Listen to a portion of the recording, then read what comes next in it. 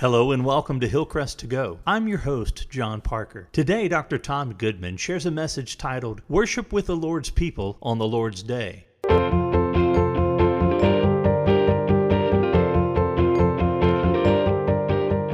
Now, let's listen together to an important message from Dr. Tom Goodman. Well, I began last week a new sermon series called Re-Engage. It's about 4 habits that are meant to counteract 4 dysfunctions. As a pastor, I see 4 dysfunctions taking place in our broader society that are having a negative impact upon individual Christians and whole churches.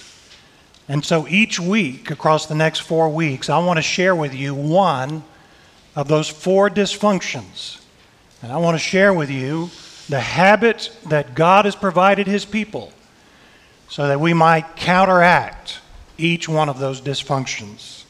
The first dysfunction in our broader society today that is impacting individual Christians and whole churches is isolation. After a year and a half of pandemic isolation, psychiatrists and psychologists are beginning to observe a new phenomenon taking place in many people. They have coined it cave syndrome. Psychiatrist Arthur Bregman says that cave syndrome occurs when what were meant to be temporary measures to protect ourselves from a virus become entrenched patterns of behavior. After 16 months of pandemic restrictions, according to Bregman, people have, in his words, internalized the current lifestyle into a dysfunctional baseline of behavior. In other words, he says, it's time we came out of our caves. Of course, immunocompromised people still need to limit their risk of exposure, and unvaccinated people are still defenseless against a highly infectious disease. But doctors are observing that those who currently face little risk from serious illness are nevertheless instead facing a big risk from prolonged isolation. What kind of risk would you face in prolonged isolation? Alan Teo is an associate professor of psychiatry at Oregon Health and Science University. In an article for Scientific American magazine, Dr. Teo said that he and his colleagues are seeing in people today something that resembles agoraphobia. Agoraphobia is a fear of crowds and a fear of open spaces, and cave syndrome, let me assure you, is not agoraphobia, but it is something like that, according to Dr. Teo. Dr. Teo says that some people are focusing on what is for them an unlikely risk of death from infection while ignoring what he calls the risk of dying from being lonely and disconnected. That is one of the dysfunctions in our society today that is impacting individual Christians and entire churches. And God has given us a habit to help us counteract cave syndrome. We are to worship with the Lord's people on the Lord's Day. Let's take a look at what God has told us through His servant who wrote Hebrews chapter 10, verses 19 through 25. Therefore, brothers and sisters, since we have confidence to enter the most holy place by the blood of Jesus, by a new and living way open for us through the curtain, that is His body, and since we have a great priest over the house of God, let us draw near to God with a sincere heart and with the full assurance that faith brings, having our hearts sprinkled to cleanse us from a guilty conscience and having our bodies washed with pure water. Let us hold unswervingly to the hope we profess, for He who promised is faithful. And let us consider how we may spur one another on toward love and good deeds, not giving up meeting together as some are in the habit of doing, but encouraging one another, and all the more as you see the day approaching. Now, 3 times in this passage, he uses the little 2-word phrase to begin a clause, let us. It shows up in verse 22 and in 23 and in 24. Now, the first 2 times where that clause begins with the words, let us, those are commands that could be done in your cave, alone, by yourself, but not the third one. So in verse 22 we read, let us draw near to God with a sincere heart and with a full assurance that faith brings. You can do that in your cave, alone, by yourself. In fact, I hope every morning or every evening you're opening up your Bible, you're seeing what God has to say to you, and you're going to say a few things to Him in your personal time of devotional and prayer. And again in verse 23, the second let us phrase, let us hold unswervingly to the hope that we profess. We don't necessarily have to come out of our cave to fulfill that one either. I hope that you are holding unswervingly to the faith that you profess. I hope you're personally staying strong in your beliefs, fighting doubt, never wavering. But this third let us phrase in verse 24 can only be done if we get out of our cave. Let us consider how we may spur one another on toward love and good deeds. Go on to verse 25, not giving up meeting together, as some are in the habit of doing, but encouraging one another. So clearly we are to meet with the Lord's people. But when and how often?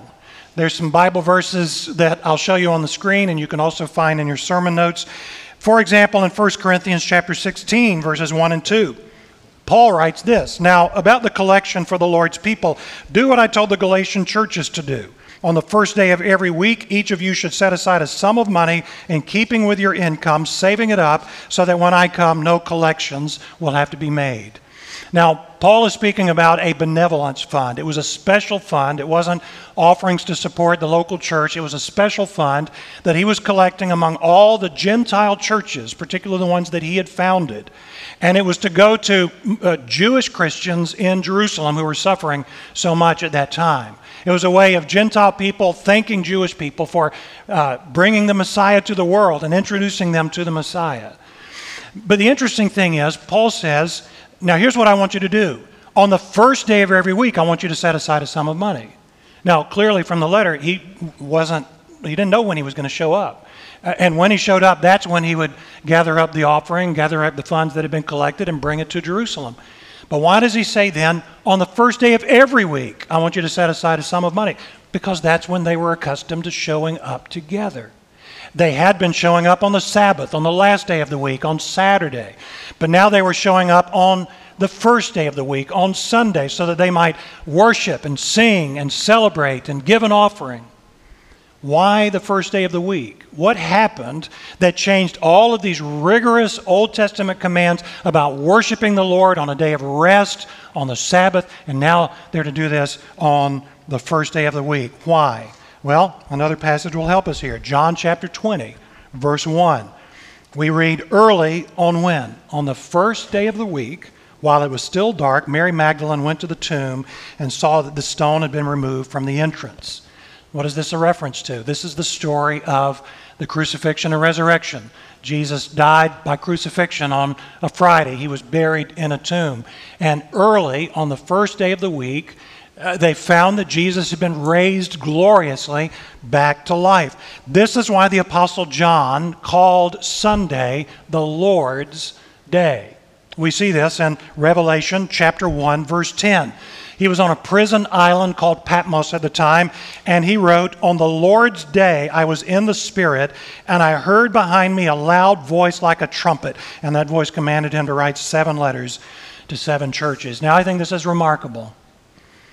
John was an old man at this time. He was probably in his 80s. It had been 50 years, at least, since he had first seen Jesus alive after dying on that cross. But every Sunday he woke up and he said, this is the day it happened. This is when I saw my Jesus alive again. Isn't this a remarkable thing that 50 years later, every Sunday, it was fresh to him. It was new to him. He remembered again what had happened on the first day of the week, those 50 or 60 years earlier. What this means is that as far as the Apostle John was concerned, every Sunday for him was Easter Sunday. Now, what do you do on Easter Sunday? It's a special day, isn't it? I mean, you know, you're not scrambling to try to figure out what your kids are going to wear on Easter Sunday. You plan for it ahead of time. You plan ahead of time who you're going to invite, who you're going to have over for dinner afterwards, because it's Easter. It's special. You don't wake up on Easter Sunday and roll over in bed and say to your marriage partner, well, we're going to go to church today. You don't peek your head into the room where your sleeping children are and go, should I wake them up for church today? No, this was a busy weekend and I had them out late last night. I'll let them sleep in. No, it's Easter. And so you get them up, you get them together, you get them church. What we find in the Bible is that every Sunday ought to be treated like that. Every Sunday is Easter Sunday, according to the Bible. Just like the Apostle John on the island of Patmos, whenever we wake up on a Sunday, we ought to go, this is when it happened. It was on this day, the first day of the week. Jesus died for my sins, but he rose again in victory, making me an overcomer over the things that frustrate me in this life here. And it makes me an overcomer into eternity as well because of what Jesus did. Every Sunday, we're to get together with the Lord's people on the Lord's day and remember that very thing. When you are asked by your children, by your spouse, when the weekend begins, you pick them up from school on Friday afternoon, or your marriage partner finally gets home together, and you're all together on Friday afternoon, and somebody asks, well, what are we going to do this weekend? You need to say to your family, well, I know one thing we're going to do. On the Lord's day, we're going to gather with the Lord's people, because that is what is commanded in Scripture. Now, you might think, but you guys at Hillcrest, you've done such a fantastic job in these live streams. And over the last year and a half, you've just continued to sort of up your game in such a way that, I can log on YouTube. I can log on the Roku device on my television set. And that's being with the Lord's people on the Lord's day, isn't it? Well, sort of.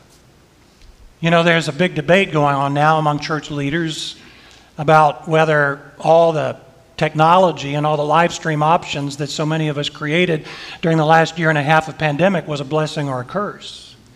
Some are saying it was a real blessing because it has enabled us to be able to have people more regularly able to be with us wherever they are at any point around the world. And others people are saying, no, it's a curse because what it has done is it more intensified the consumer mindset that more and more Christians have been falling into over the years. That's another dysfunction, by the way. A consumer mindset that clicks around on the TV, clicks around on the various streaming services to find the coolest service to watch, to find the service that has all the gizmos, all the bells and whistles that go with it. And we can watch that, instead of being a part of our own local church. I read an article recently that said there is no such thing as digital church. So which is it? Is it a blessing or is it a curse? Well, many of you know that over the years, I don't like an either-or answer when I'm given an either-or question. And to me, it's really just a matter of asking the question, what is good and what is better and what is best? I want you to think about the way that many of us in here watched the Longhorns play for the national championship in early 2006. That win over USC remains the highest rated college national football championship game of all time. It was viewed by 22% of American households with a television set. They were the only two unbeaten teams of the season, and they faced off in a back-and-forth contest. In fact, the Longhorn victory was not secured until the game's final 19 seconds. On a fourth down play, Vince Young ran for a 9-yard touchdown, ending the game with a 41-38 win. And all God's people said, Amen. Every time I share a sports analogy, that's when I get the amens in this church. I do not understand it. Now listen, there are three ways that you can tell somebody that you watched that game. The good, the better, and the best. The good, you can tell people you didn't see it live, but you watch a video archive of the game later. Or you watched it on the Longhorn Network because they show it 15 times a week. Or the better. The better is you can tell people that you watched it live on TV, along with millions of other households, and you saw it as it was happening on your television set. But then there's the best. Anybody who was in the Rose Bowl that evening would certainly say there's simply no replacement for actually being in the stands while Vince Young crossed that goal line in the last seconds of the game. When it comes to worshiping with your church family, there's the good, and there's the better, and there's the best. There's the good. You can watch the archive of our service at any time. Thank God we've got the technology and the technicians that make that possible. Some people have work schedules or travel schedules that make it impossible for them to see it while it's happening. You can watch the archive, the better. You can watch the live stream with several hundred of your church family as it happens. But then there is the best. You can be in the building as worship takes place. So if your work schedule keeps you from coming, watch our service later in the archive. If your health keeps you from coming, watch the live stream as it happens. But the best choice is to gather with the Lord's people on the Lord's day. I remember one Christmas at my parents' house. It was also noisy and chaotic, with all our extended family gathered, piled up into this living room. And in the course of one of my conversations with one of my siblings, I looked across the room, and there was my dad. He died 4 years ago now, but there was my dad in that gathering, and he was just smiling, and he was looking so pleased at all this chaos and all this noise all around him. My dad always liked to get together one-on-one with each one of us, his kids, his grandkids, and just have some intimate one-on-one time, having conversation about how lives are going without all the noise, without all the chaos. But it brought him absolute delight to his face to see all of us gathered together, the extended family, catching up, enjoying each other. God, your Heavenly Father, is like that. He likes some one-on-one time with you, sitting there in your cave, reading the Word, talking to Him in prayer. But if you want to delight your Heavenly Father, get together with the chaos and with the noise and with the activity of your forever family and see what pleasure it brings to the face of the Father. So 3 times in Hebrews chapter 10 we are told, let us. Twice we are told something that we can do in our cave alone by ourselves. But then once we are told, let us see how we can spur one another on to love and to good deeds, not forsaking the assembling as in the habit of some. Now in Hebrews chapter 10, before these 3 commands are given, he tells us this new reality that we are in as believers. Look at verses 19 through 21. He says, since we have confidence to enter the most holy place by the blood of Jesus, he called it a new and living way open to us through the curtain that is his body. And then it goes on to say, and since we have a great priest over the house of God, these are the things we ought to do. What is he talking about there? He's talking about Jesus' death, and he's talking about Jesus' resurrection. He's talking about the work that Jesus did on the cross, dying for our sins, taking our sins away so that we have access now. He has opened up a way for us to come into a relationship with the Heavenly Father here and hereafter. But we don't just memorialize a dead Savior. He rose again in victory. His Spirit lives within us today to make us overcomers. And so therefore, let us figure out how we can spur one another on to love and good deeds, not forsaking the assembling. So what this means is that gathering with the Lord's people on the Lord's day is your reset button. All of us, our lives are so filled with technology today, we understand that analogy. From time to time, our technology fails to work as efficiently as it should, and so we have to reset it. You and I need to reset on a regular basis. Every week as the days go by, we fail to operate the way God programmed us to operate. Pride starts to show up. Rebellion starts to feel normal. Disappointment and discouragement over circumstances make us start to lose our faith. The device of our heart isn't running in the right way. And so we come into here with the Lord's people on the Lord's day, and we are reset. We remember through the songs that we sing, and we remember through the sermon as it is preached, and we remember as the Sunday school lesson is communicated that the stories are true. That Jesus died, he said, to take away our sin. And that Jesus rose again in victory to make us overcomers over this life's frustrations and over death itself. Coming in here is the way we reset to that reality. There's some things we can do in our caves alone in isolation, but there's some things we can't. And as soon as you're healthy enough to do so and able enough to do so, you should gather with the Lord's people on the Lord's day. That's the first habit you and I need to restore after coming out of 16 months of this pandemic, God willing. Let's go to the Lord in prayer. I'm going to pray for some of you to come to faith today, to open up your heart to the Jesus who died on that cross to take away sin and rose again in victory. And I'm going to pray that you and I as believers would reset back to what we believe.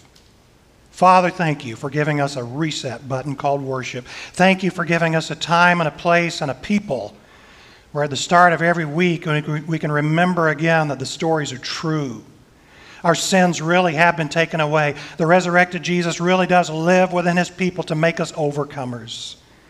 Today, may those who aren't Christians believe this, and may those who believe this reset their lives to this astonishing reality. In Jesus' name, amen.